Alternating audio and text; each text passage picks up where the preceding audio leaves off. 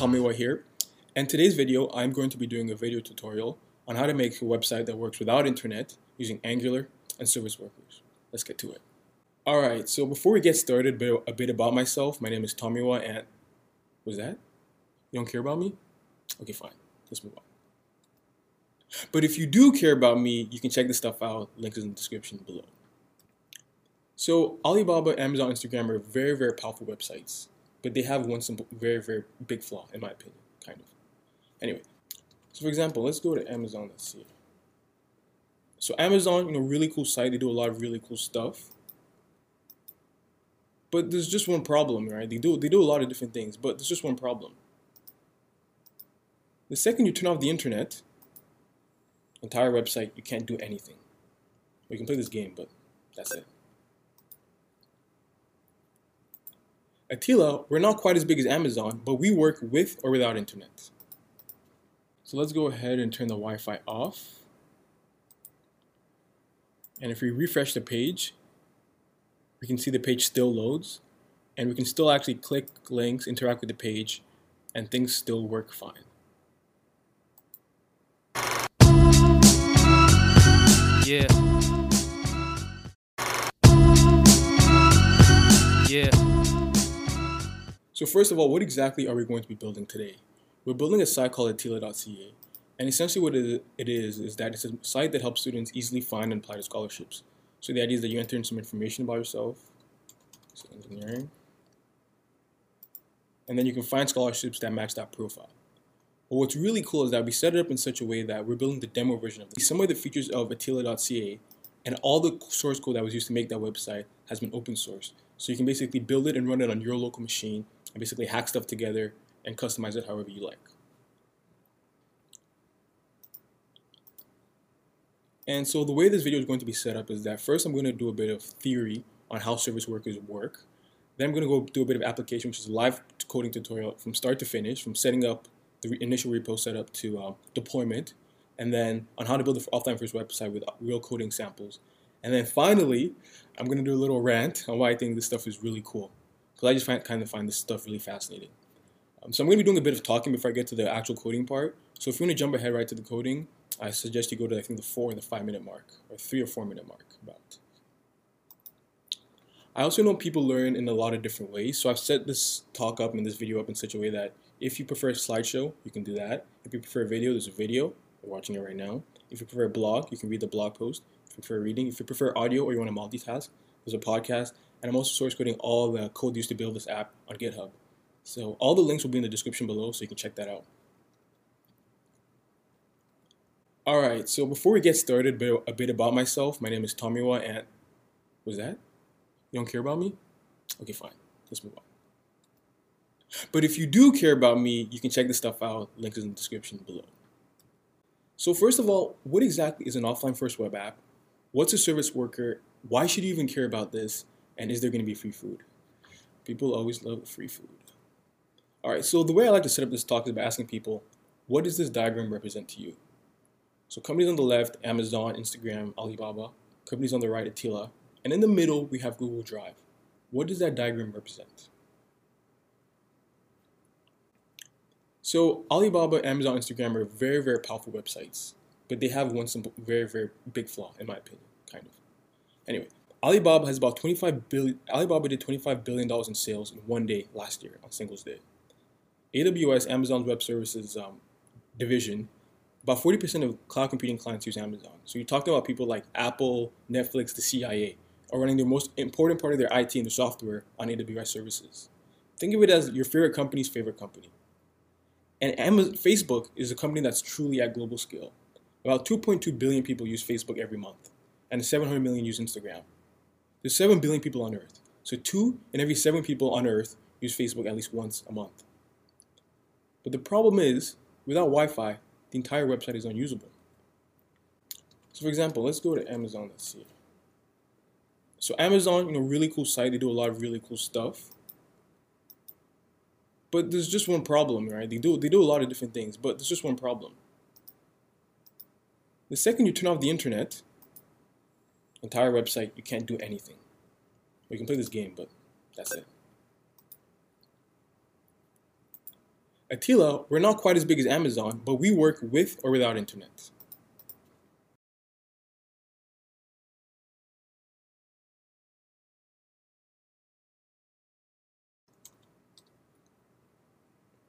So even when there's no internet, you can still do a couple stuff.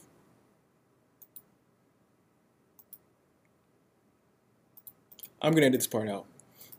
It's not supposed to happen. Actually, I'll show you the demo site because we've actually done that.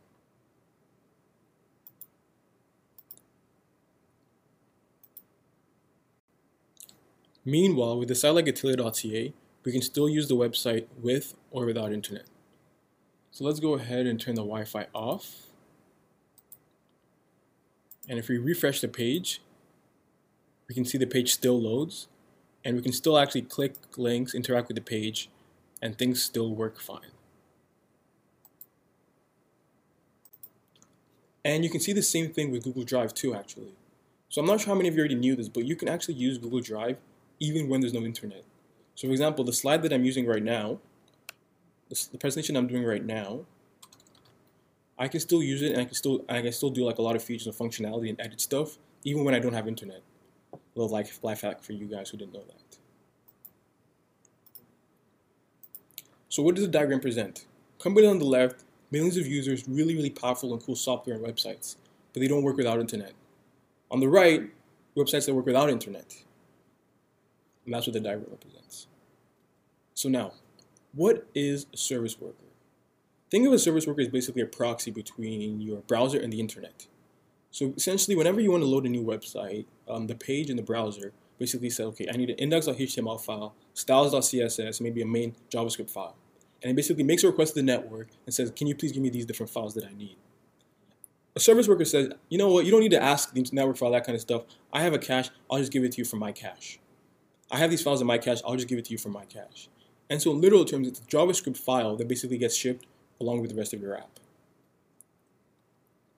And so the way it works, like I said, is that you make a request to the network, but then the service worker is almost like a man in the middle. So it gets in the middle and says, you know what, you don't need to ask the network for that file. I have it in my local cache, I'll give it to you. And if I don't have it in my cache, then I can go get it from the network. And what this means essentially is that without the internet, you can still use the app and you can still get functionality out of your web app. But even with the internet, you get it's way faster than making a network connection, right? Because instead of going all the way to the network and getting the file and getting it back and making that entire round trip, you just get it from the local cache and get the file delivered to you right away. But anyway, enough talking, let's get to the coding. So before,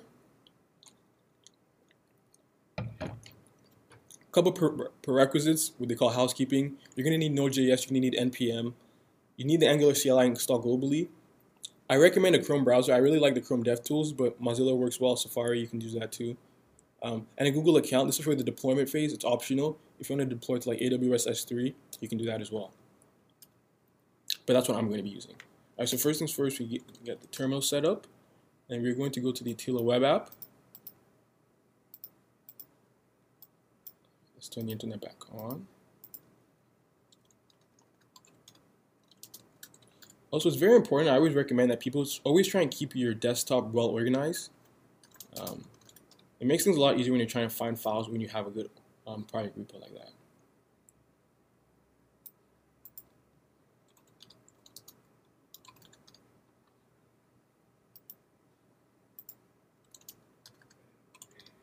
Okay, so you see we already have it set up from when I was doing this tutorial the first time, but I'm going to delete that. So we're going to start from absolute scratch. Like I was saying, I've deleted the project that we had initially, so we're going to start from absolute scratch. We'll keep it real. We'll keep it real, y'all. Okay, clone. Okay, we're in the right place. And so now we've downloaded the entire Tila website onto our local machine. And then we're going to check out the tutorial branch. So the way I've set it up is that if you go in the GitHub repo, you can access the entire source code for the demo site. And the way I've set it up is that each tutorial is a branch. So if you just want to work on this specific branch, you just check out the branch that you're interested in.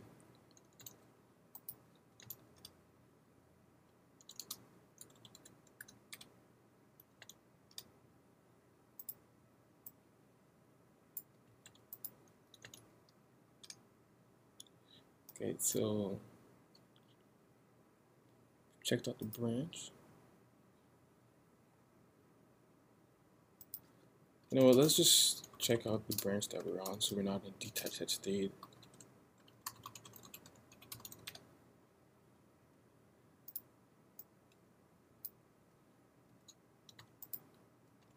npm install. So npm install, basically we're going to install all the different JavaScript modules that this app will be using. We're going to do anything. Yeah, you might get a really weird bug where it says that there's a no ng module error. And apparently if you just add a .ts file, it should get fixed. It's very strange, but you can check out this GitHub issue for more information. Thank you, Albej R, for your fine service. And now we're going to serve ng serve. So basically we're going to build the app and serve it up on our local web browser.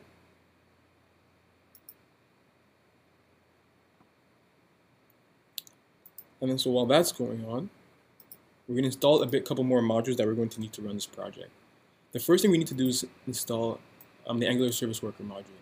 And so this is something that will make more sense later on. So just kind of copy and paste for now.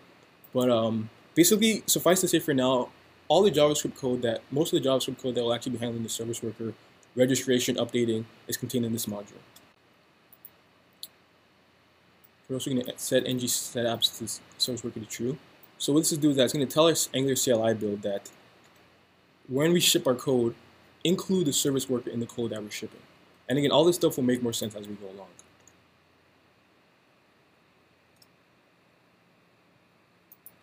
Yeah, like I said, don't just copy and paste. What does it actually mean? Also, this is a starting tag. So if you want to just kind of think of it as a checkpoint. So if you want to just jump ahead to the parts that you're interested in, you can just click the tutorial. You can just click the link. And then you go to the commit at that release, and they can check out everything that you're looking for.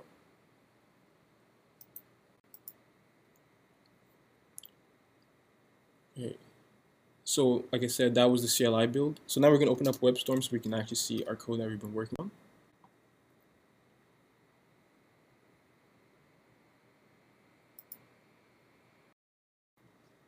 So like I said, now we've opened up WebStorm. You can see here the service worker has been changed to true. So this is what tells the app that when we build it, include the service worker file, like I said. Okay, next we're going to do the service worker configuration. And essentially what this is doing, this is going to be us where we're going to tell. So like I said earlier on, like the service worker is going to have some files in the cache and some files it's not going to have in the cache. How does it know what files to have in its cache? This is where the service worker comes in. Basically, we're going to tell we're going to tell our code what files we want to have in our cache.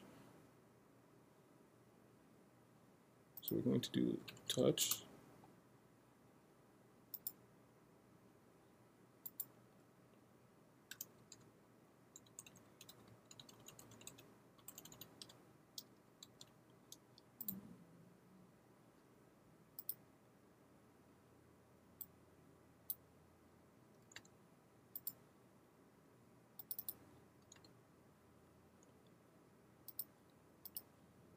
So what does this actually mean? So this is just basically telling the service worker that this is where our root source code is going to be. Asset groups basically tell, this is like, there's different configuration settings, but this one basically means that these are the different files. So this is install mode. So basically install mode means when do you want to install these files? Prefetch means install it before we even ask for it. So before I go to my index like HTML, before I ask for the CSS files, before I ask for the JS files in the main app, install these files. And lazy means after I've already asked for it once, then you prefetch it. Or sorry, it means install it only when I ask for it, but once I've installed it, update it before I even ask for it. I don't know if I did a good job of explaining it, but you can check this link in the description, and that'll give you some more information on how it works. Next, we're going to go to our manifest.json file. What is a manifest.json file? So you know how when you install an app on the App Store or the Google Play Store, it shows up on your home screen? With service workers, even though it's just a website or a web app, you can actually install it the same way. And actually the best part is without you even having to go to the App Store, a prompt will show up on your screen automatically if it passes certain criteria. And then it'll ask you, do you want to add this app to your home screen? And if you click add, it'll show up on your home screen just like it does over here.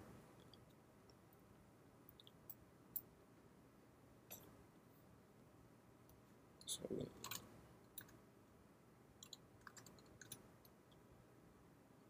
by the way, I don't know if this is going slow enough or if it's going too fast. So leave a comment in the description below on like what you think about my pacing and if I'm talking too fast as well.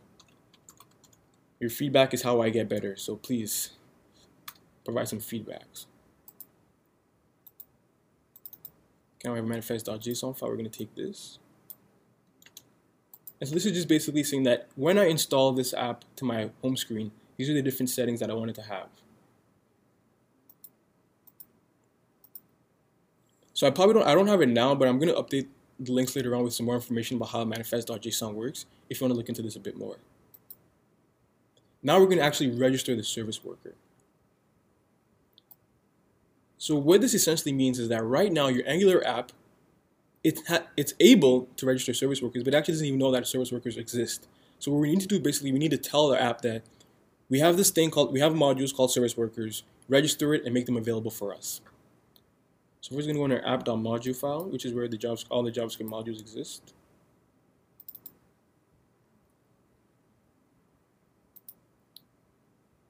Add this piece of code here. One of the things I used to feel really bad about when I first started coding was the amount of copying and pasting I used to do. And then I realized copying and pasting is not only not bad, I actually encourage it. I think one of the best, there's so much stuff to learn, and like I think speed is very important. So copy and paste when you're first learning, but then go back and understand exactly what it is you copy and pasted, and then add your own little spice to it. You know, customize it a little bit. Don't just like directly copy and paste everything.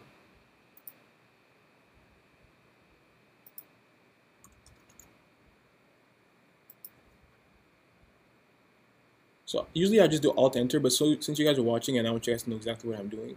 So if we've added the code, so this basically tells service worker module and register it in this file. And this tells that only enable the service worker when we're in production mode. But right now, we don't have this module, so we need to import it, like so.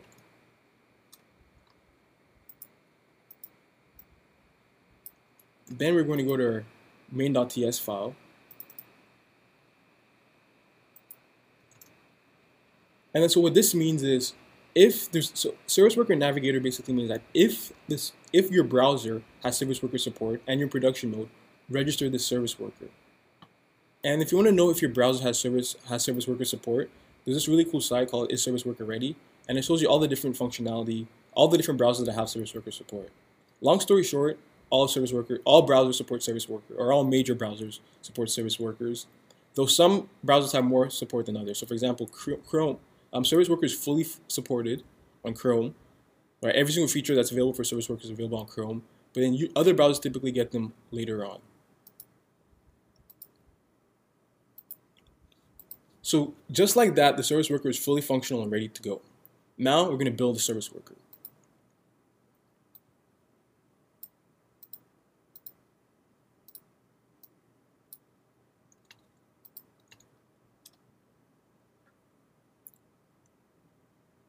So this typically takes a while.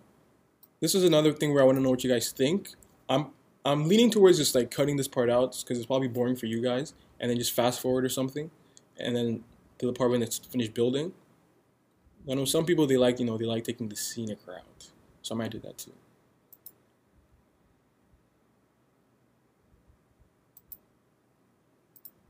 Oh man, it's not going to build. I made a stupid mistake. I have to rebuild it. Yeah, see, stuff like this, I'm always like, should I leave it or should I document it, part of the learning process?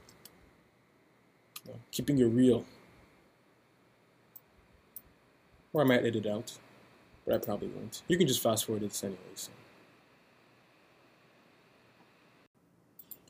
Alright, so it's finished building now. You can check over here. These are all the different chunks and the bundles that I finished building.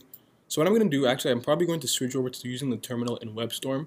That way I'm switching over between windows less frequently. So anyway, we can look in our disk file to now see what our service worker is created. And the first thing we can look at is our ngsw.json file. So like I said earlier on, this is the file that contains a lot of the configuration for how we want our service worker to what files we want our service worker to config. And so basically what it did was that it took if you remember here, we say, okay, any .js file, any .css file, the index.html file, and all our assets file.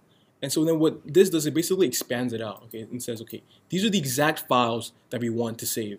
So these are the exact JS files we want. These are the exact HTML files we want. These are all the assets these are exactly all the assets we want.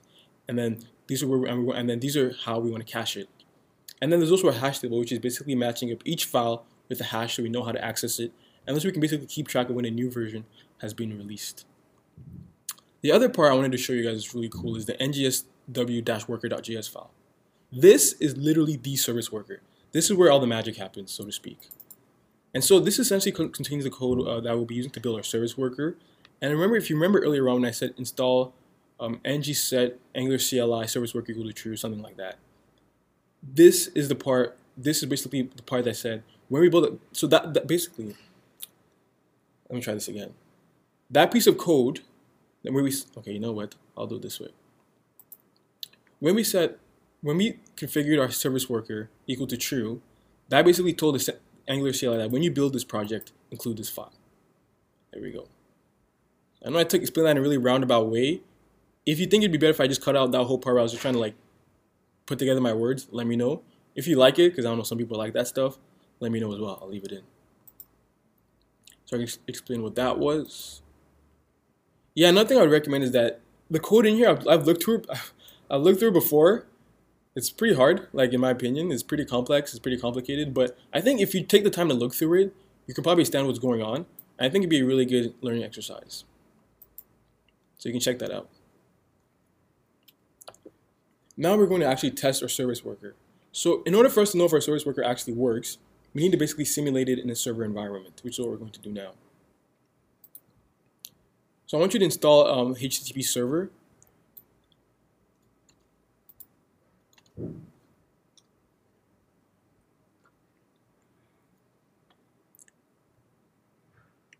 Another thing I was going to add to was that if you look at the versions here, these versions are actually very important.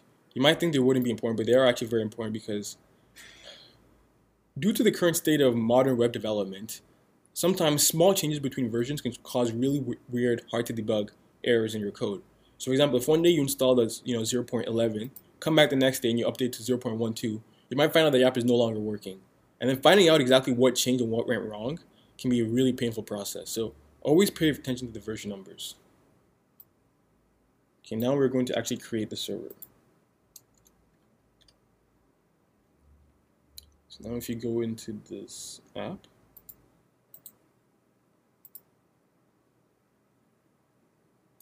you look at the network tab. So these are basically, it's now installed in the app there. So if you look at this now, okay, this is actually from a previous version I did. I'm going to try that again.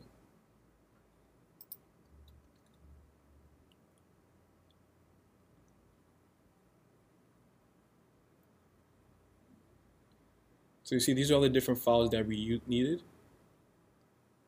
And you can see like this is and then what's happening right now is the cache busting. So all these, basically just look at this network tab to this will give you a better idea of how the service worker is actually working behind the scenes and all the different network requests.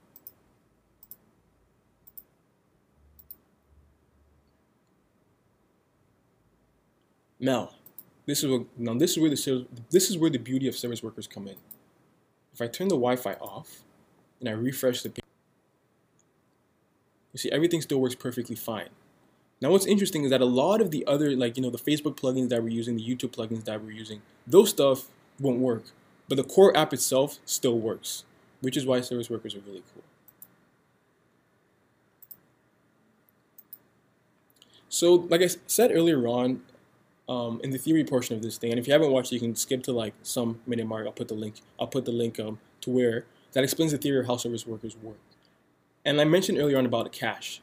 Caching is arguably the most important part of service workers, because that's basically where the files are saved. So in your network tab, you should be going to application,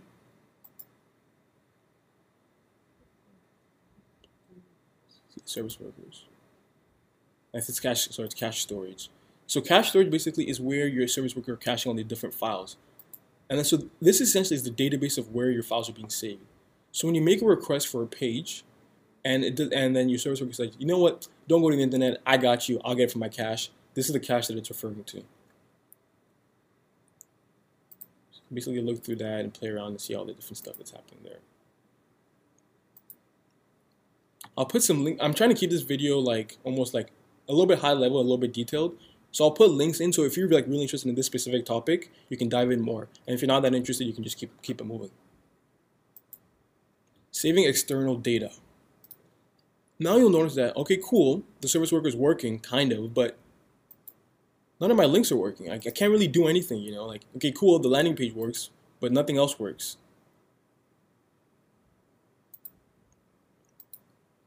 And the problem with that is, if you look at the network tab, you see that all these external requests we're making is failing out. And like I said earlier on, we're still not connected to the internet, so things that really require the network, we still don't have access to that. But there is a way we can cache all those external requests as well, which is what we're going to talk about next. Pop quiz time. If we wanted to tell our service worker to start caching a new type of file or a new type of resource, where do you think we should put this code? A, manifest.json, B, ngswconfig.json, or C, app.module.ts? Where do you think it should go? We're going to put it in the ngswconfig.json file. Like I said earlier on, this is the file where we're going to be configuring what kind of files we want our resource to cache and save for us, which is why we should put it in here.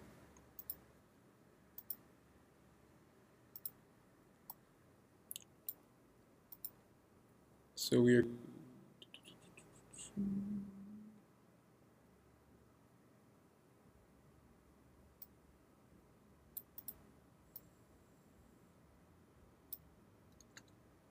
and right after the dot, so we're going to go. So ngswconfig. So by the way, one more thing I should probably add is that I'm not doing it now because I've done this tutorial like a couple times now. I always recommend, I've made it a couple times, always commit your code frequently. So like right now I'm just doing like whatever. So it's like I'm kind of like, I shouldn't be doing this, but basically when you code, try to commit frequently. Is what I'm trying to say in a very confusing way. But you know what I mean. Okay, so what does this mean? So this means that in addition to caching the files and the assets that we're using locally, we also want to cache and save these files as well. So, some images we need, an API in order for us to get some external data and all that kind of stuff. This one I'll explain a bit more later on, but this just basically, what this means is that you not only have the option to cache files that you have locally as part of your web app when you first ship it. So essentially this means that you're not limited to only saving files that are in the disk folder. You can also save files that are external URLs as well.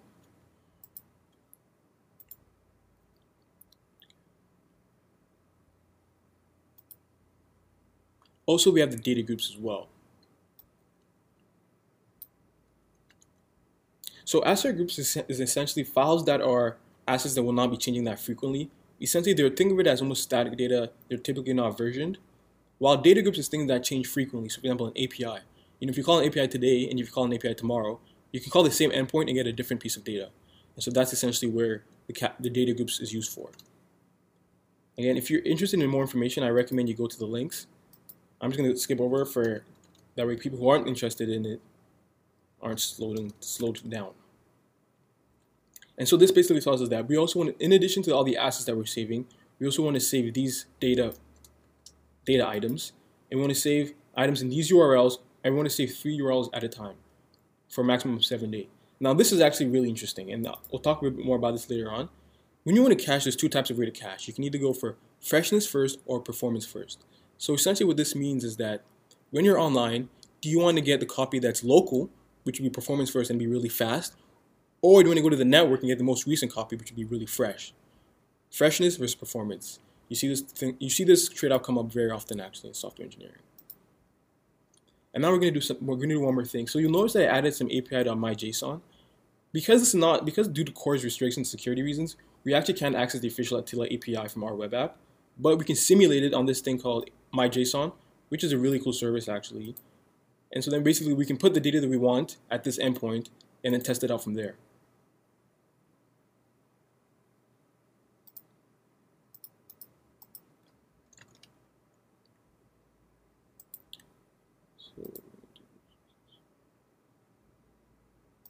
Yeah.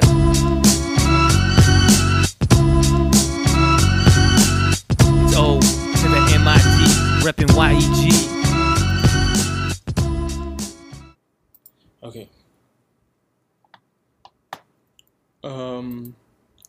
So like I said earlier on, due to CORS restrictions, we can't actually access the official Attila API. So we're going to basically simulate or mock the server call with our own special URL. So you can go to, so if you follow along here, we're going to go to the service file, the scholarship service file. We're going to replace the part where we make a call to the scholarship preview URL and replace it with our myJSON URL instead.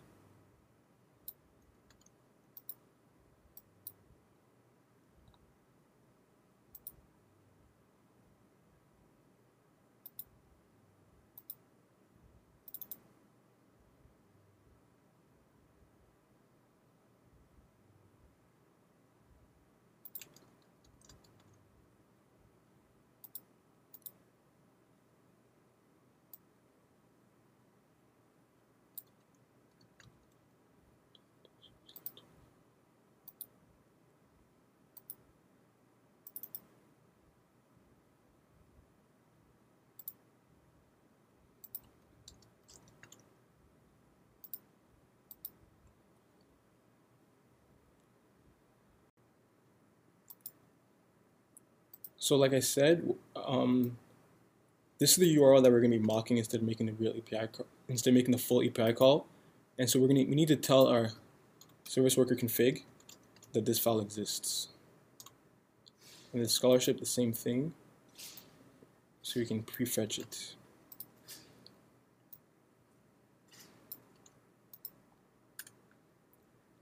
So what this basically means is that when we load this website for the first time, automatically go and install these apps for us, or install these data sources from these JSON documents for us.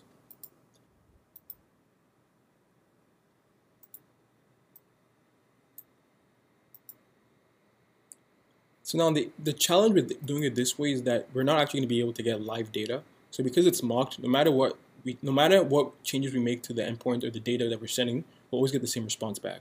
But for testing purposes, this is fine. So even if you click on the different things, we'll always get the same blog post back. But again, for testing, not a big issue. That's fine. And so now to test this out, we need to rebuild the project again.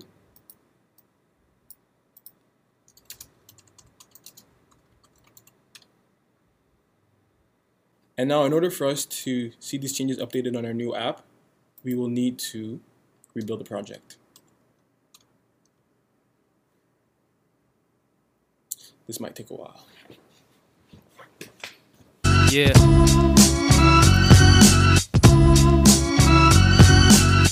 O to the MIT, reppin' YEG. Okay, it's done building. I've closed the server. Now let's restart the server again. Now the thing to keep up about service workers is that because of caching, the way the caching works, it doesn't always serve you the most updated copy. Another thing I wanted to show you is that now that we've rebuilt the app with the updated service worker configuration settings, you can go into dist here and see ng.json, and you'll see that the new files which we've added are now here as well. Same thing with the URL structure as well. So now our URLs knows to pre-cache these files, these URLs. So back up.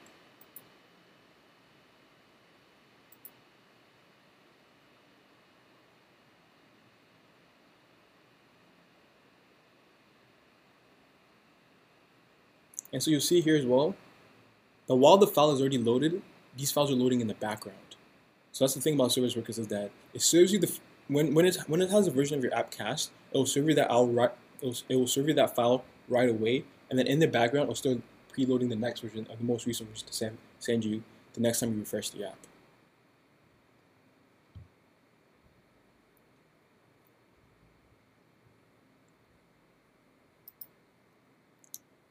So like I said, because of the way the caching works,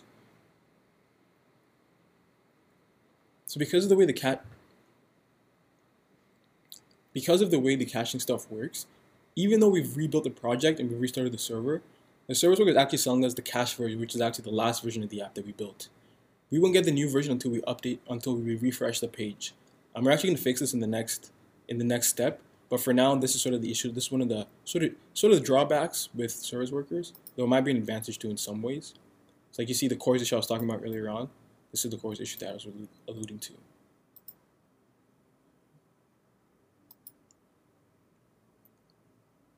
So you'll see that now we refresh the page, but we actually didn't have to go make a call to the service worker because I already had that version cached from the last time.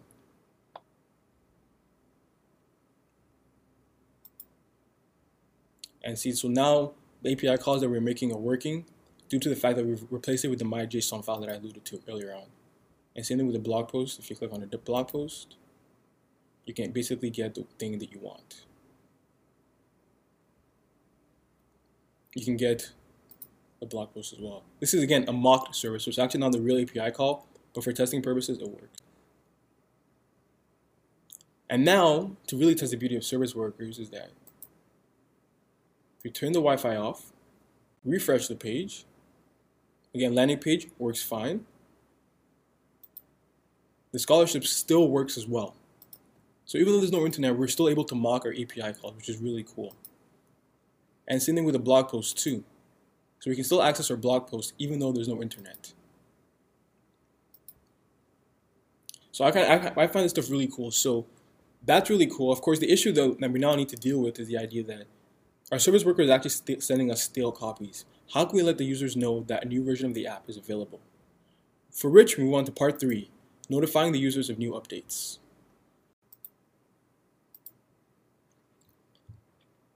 So to illustrate why notifying users of new updates is very important, let's use an example. So for example, let's say we wanted to add a new team member to the Attila team page. All right, so right now, it's just us 4. Okay, let's say we wanted to add my boy Kanye West to the team page.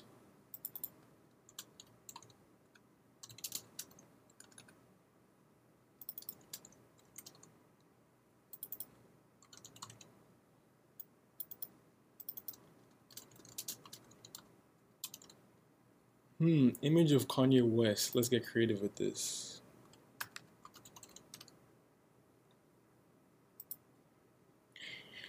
You know what?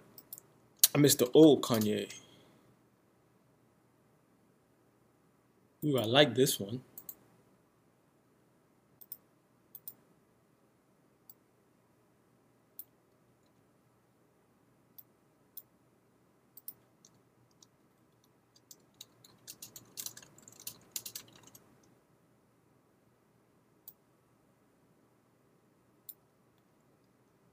I feel like this is something Kanye West would say. CEO and head of Donda, CEO and head of life.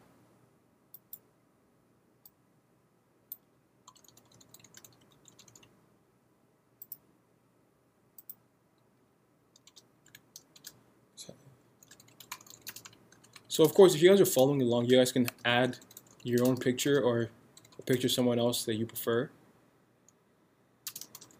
Like I said, add your own little spice to it, you know, get creative. But the point of this is to show that we're going to make a change to our website. And of course, this change is going to be shown reflected immediately in the local version of the app. But we're going to rebuild this project, restart the server, restart everything. And even when the user refreshes the page, they're still not going to see the updated team page. I'll show you what I mean. Like we said, the local machine gets the update right away. Let's see what happens when we ship this in production, when we ship a new version of the app in production. Bear in mind, this is the current team page that we're using in production.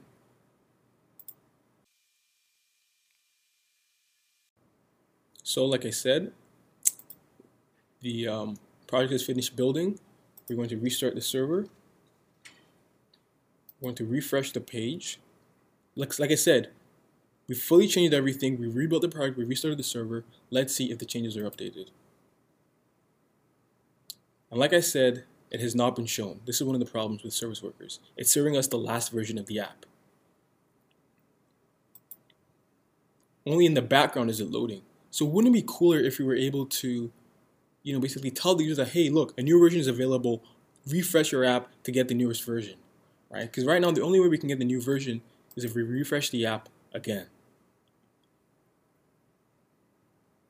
And of course, this is not an ideal scenario. So we're going to be doing something called service worker updating and snack bars to notify the users that the new version of the app is available. First thing we do, we're going to install the npm material module, which is going to handle the UI of how we're going to notify the users that a new version is available.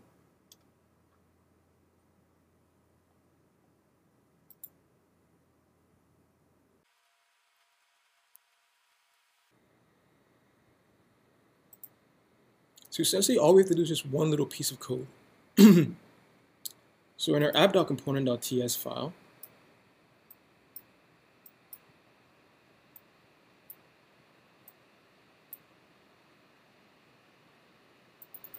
I'm going to take this piece of code right here.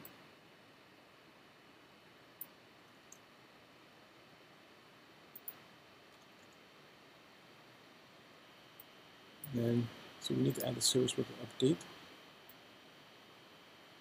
Snap.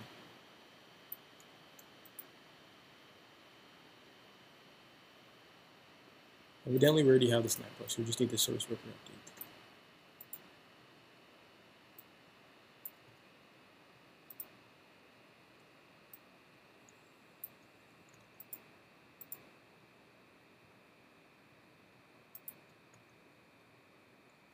So what does this code mean? So this means that if we're in production mode and the service worker update has been enabled, we want to subscribe to listen to basically for the new update and let the user know that a new update is available, and that if they click load new version, we give them the option to load the new version, and if they load the new version, we reload the entire page. How is this possible? So like I said earlier on, when we install the service worker module, this service worker update is one of the objects that is available, one of the classes that's available to us because we installed the service worker module. And so basically, essentially, it's just a piece of code that listens for updates to the service worker. And the reason why we're able to use this is because we installed the service worker module. So you can see all this stuff starts to tie in and link together. And the snack bar we're able to use because we installed we installed the Angular material module. So now, when a new version of the app is available, a pop-up is going to, not a pop-up, a snack bar is going to show up that says, new version available, would you like to load it? And then the user can get the new version just like that. So we're going to make another change to our team page in order to reflect how this works.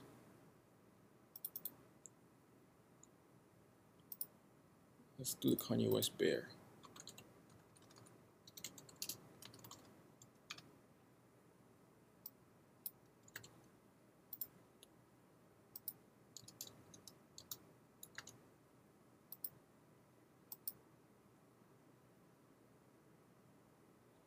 So again, we're going to rebuild the project. So now what we're expecting to happen is that on the team page, the user is going to refresh the app, but they're not going to get the most recent version. What's going to happen is that they're going to get a notification that says new version is available. Click here to load that new version. Let's go ahead and rebuild the project. So the app is now finished building. Though I do need to clarify something. So the last time earlier on I said, if they refresh the page, they're going to get a snack bar that tells them that new version of the app available, click to refresh, click to load new version. But that's actually not true, because currently right now, the version of the app that's currently running is the version without the service worker update module. The version that we're going to load is the one with the service worker update module. So when we refresh the page, the file with the code with the service worker update module will just be getting loaded for the first time. And so that means there's no update coming after it. So in order for us to see the effect of that, we need to add another update module in order for that to take effect. It's a bit confusing, but that's sort of how service workers work. So like I said, we actually just loaded the version with the service worker update, so we actually can't see the bear yet. We need to load it another time in order for it to take effect.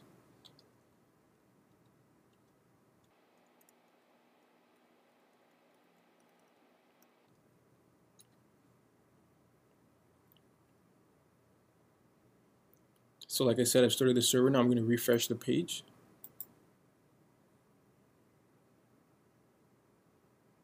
And so like you can see, even though we've added the service worker update module, that's only going to get loaded now in the background, and we need to refresh the page again to get the service worker update module, and then we need to update our app again in order for us to see the effects of the service worker update module. It's a little bit confusing, but that's how service workers work. So it's one of those things you need to just basically get familiar with and keep that in mind when building products for your users.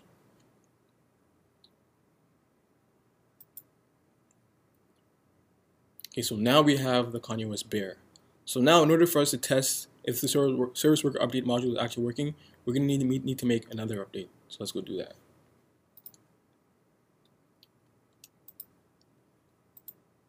So this time we're going to add maybe, we'll add the bear. We'll just make that small change. That's the thing too about service work is that even though you have to make a small change, the entire, well, not the entire thing, but anyway, yeah, we're going to make that small change.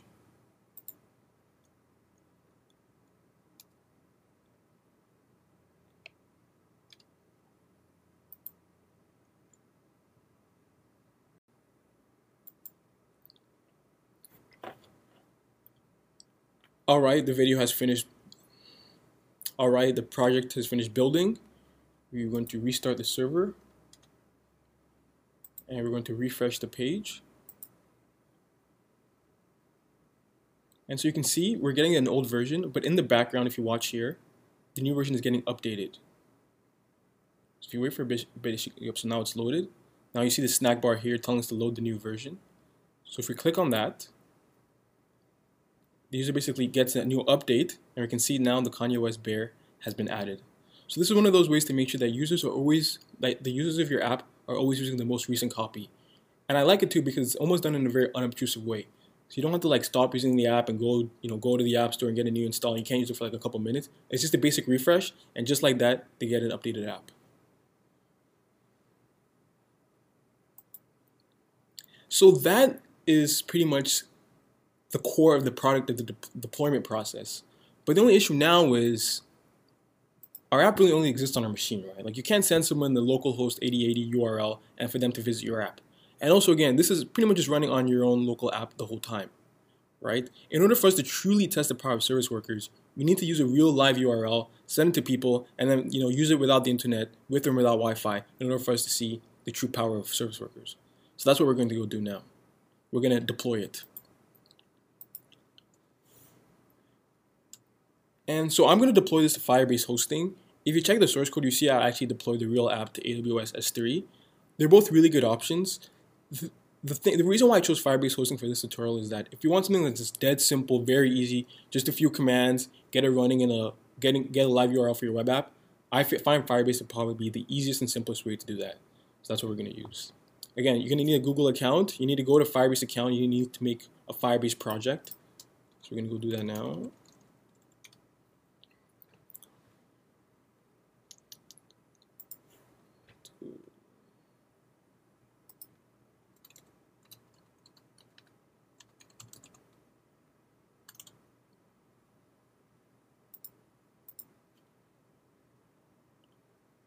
So while that's creating, then we're also going to install Firebase tools globally. I already have that installed, so I don't need to do that. And then we also need to log into Firebase. And you can follow the tutorial as well in the link here. So the new project is ready.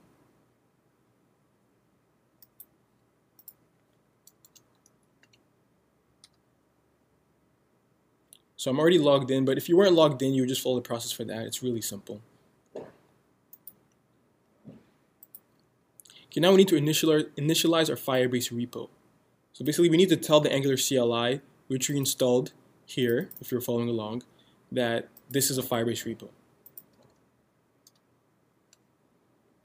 So now follow along to the instructions here. It's going to ask you what feature do you want. We want hosting.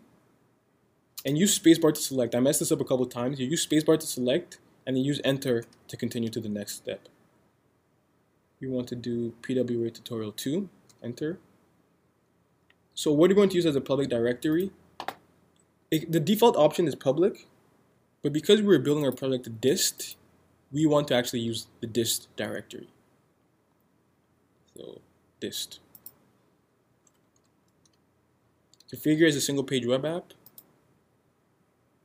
Yes. Overwrite index.html. No. And this is what I love about Firebase. Literally, I'm just going to type 2 words and it's going to deploy the app just like that. Firebase deploy. Oh, that's so anticlimactic. Firebase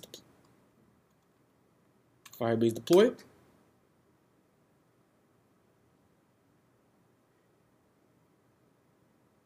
And just like that, we've taken an app that existed on our local machine and uploaded the entire web app to a live URL that anyone in the world can access. You know, I've been coding for a long time now. Well, not a long time, but like a couple of years now. And stuff like this is what gets me really, really excited about technology. The fact that in a few commands, I can take an app that only existed on my local machine and anyone in the world can access it. Anyway, so now we have a fully functioning web app. I might delete this one because I have a couple running now. I don't have too many. But if you do put PW tutorial, you can access. Okay, so maybe not. Anyway, so where was I? Yeah, so just like that, we've taken an app that existed only on our machine and uploaded it to a live URL that anyone, anywhere in the world can access. So stuff like this is why I find technology, even to this day, so fascinating, so cool. So like I said, these are the different APIs that I was talking about. We can try them out. The different blog posts.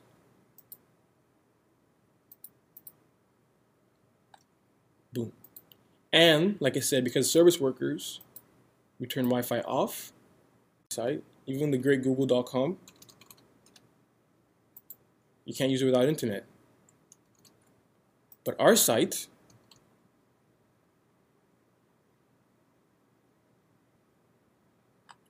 without internet, it's still working, and we can still use our different API calls.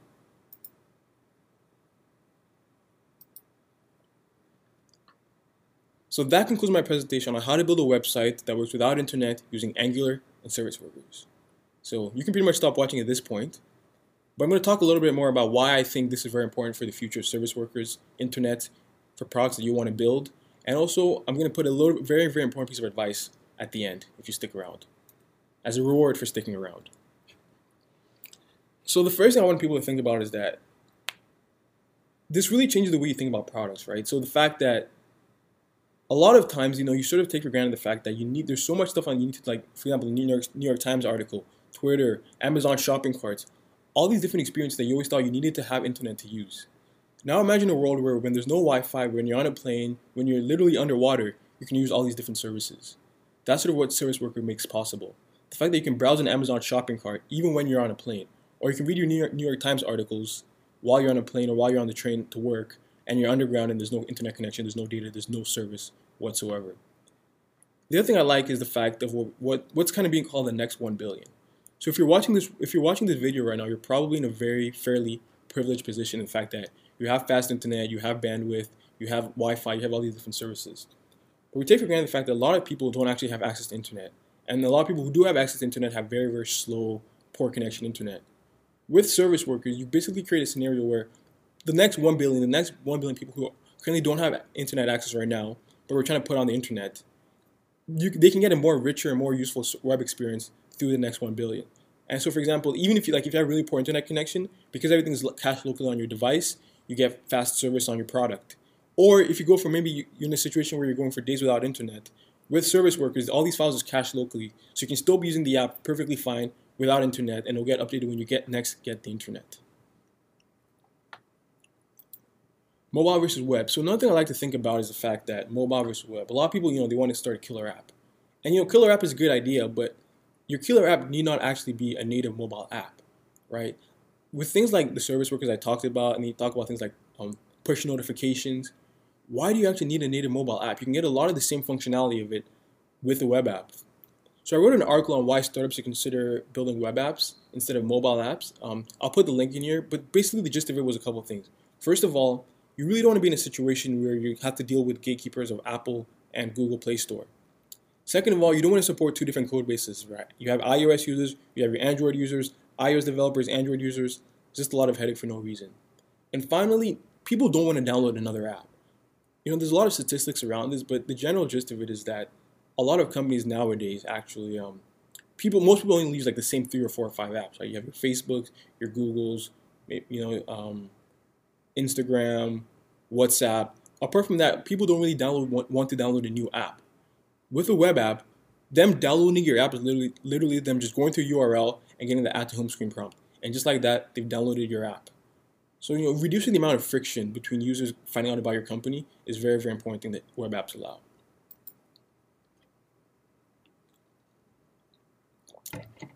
So what this means for you, if you want to start a company, if you ever want to build a web product, consider building a mobile web app.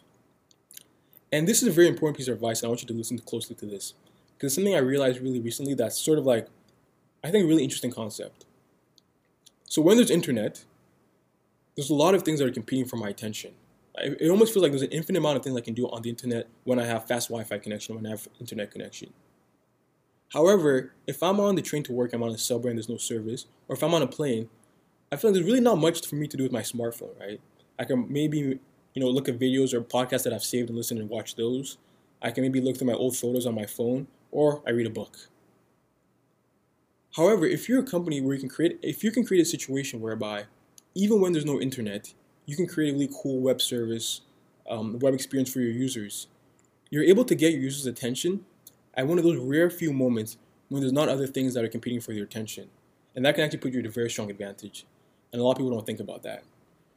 So that's a little life hack for you guys. If you want to follow along, here's some more resources for you guys to check out. And thank you for watching the video. Have a great day.